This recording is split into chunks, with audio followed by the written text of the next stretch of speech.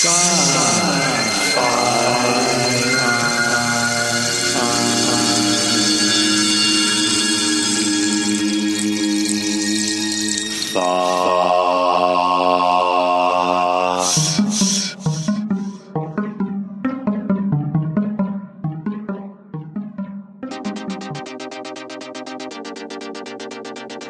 my name is Mariusz Chwalba, and I'm a developer of Delta V Rings of Saturn. I'm from Będzin, Poland, and I'm a big fan of fantasy and science fiction. This is the first episode of a series about a video game called Delta V Rings of Saturn.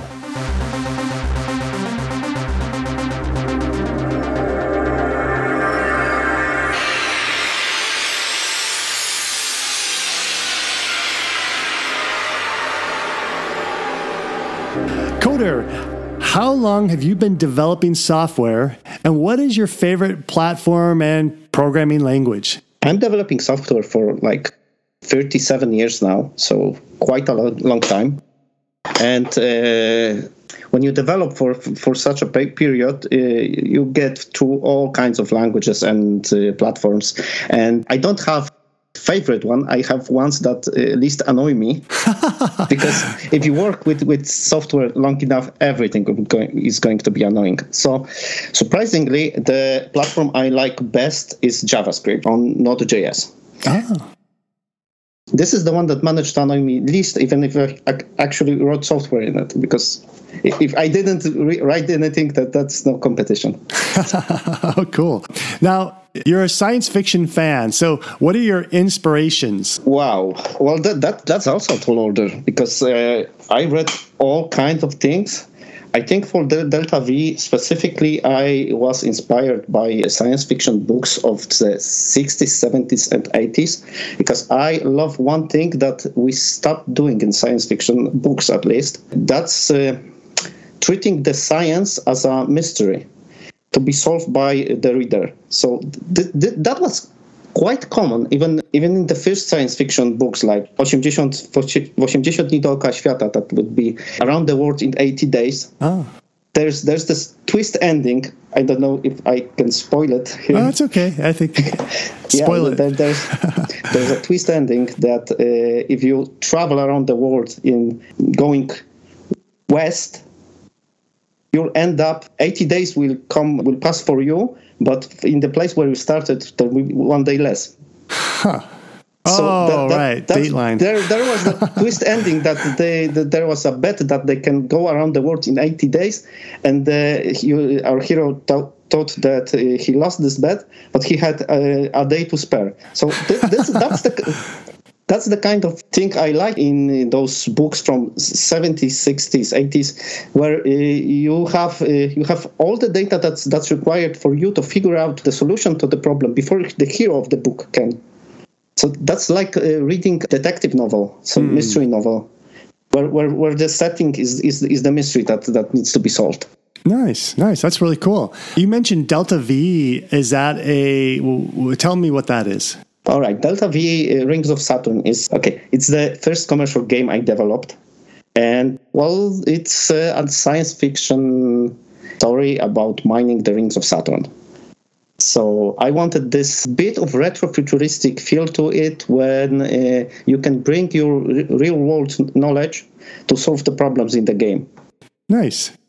What attracted me was the use of real-world flight mechanics, and how you worked within those constraints to make a game. Now, by the way, is Rings of Saturn and Delta V, are those two different names for the same thing? Yeah, well, technically the full name of the game is Delta V Rings of Saturn. But because we are using delta in the Greek letter delta in the title, it's a bit difficult to find if you just have delta V. So it works. It works great to convey to the science fiction geeks that this is about rocket science, because everyone sees that. This is a game about rocket science. Oh, sweet. Okay, cool. That works, but we need a subtitle so it's findable. Yeah. Okay. There we are. That makes sense now. What was your inspiration for writing this game? Wow, I think 30 years ago, I played this game called Frontier Elite 2. That was back on Amiga, I think. So, long time ago. I remember that game. I played that too. That's a game where you have one-to-one representation of our galaxy. Where you can actually fly from Earth to the moon in 2 days if you did it real time.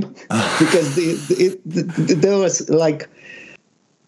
universe, galaxy presented, solar systems were massive, planets actually orbited, and it was great, but I really missed that I can't use every thruster on my ship. You could use autopilot, which used all kinds of thrusters to maneuver your ship, but if you wanted to do it manually, you could go just forward, backwards, and that was it.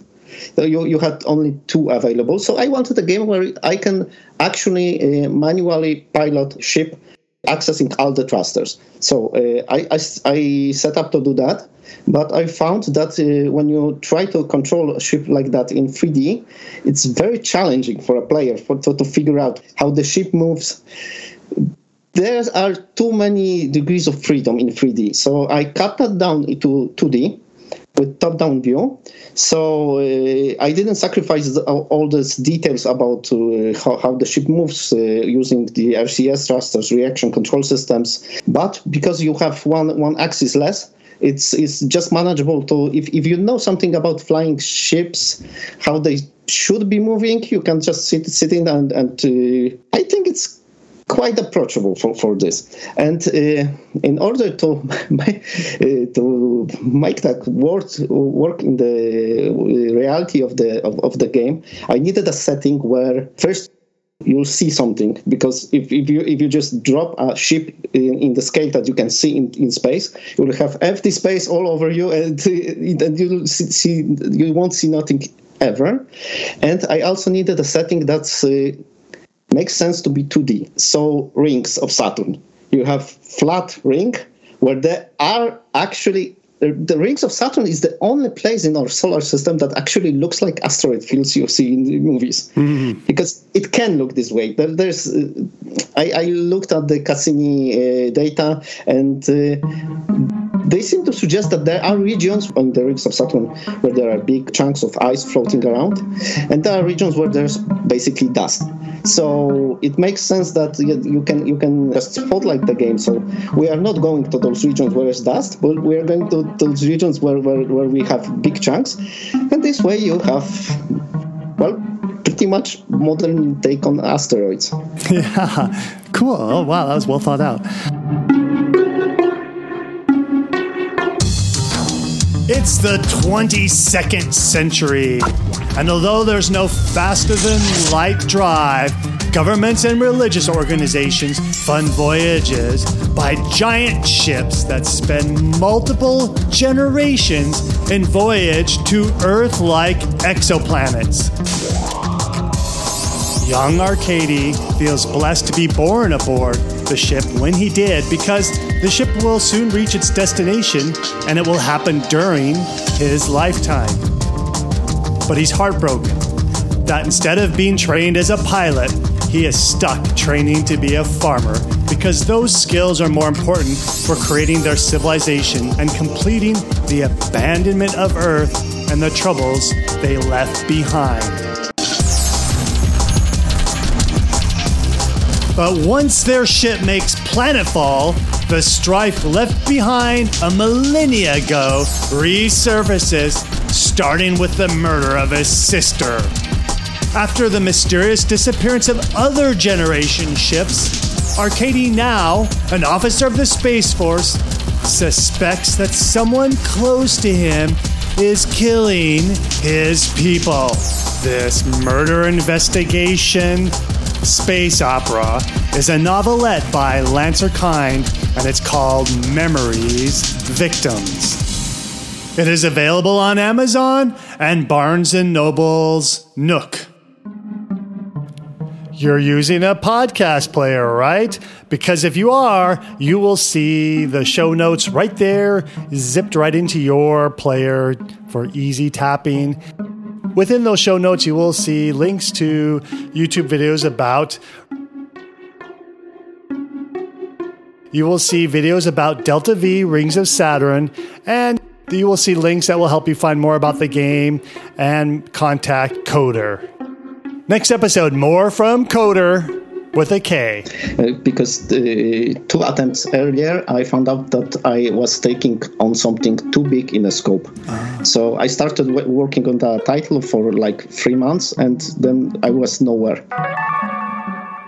We're going to do something like deconstruction of asteroids. So we're taking classic asteroids and setting them up so as if they could happen in real life. And by original estimation, I thought I can finish this in like 2 weeks. And that was 5 years ago, and we just released. So players got me a lot of new ideas, and the game just grew up immensely. For starters, initially there was no concept of comm systems or crew you could talk with. So you just basically have environmental storytelling to convey what's going on in the world, and it was all about flying and mining the rings of Saturn.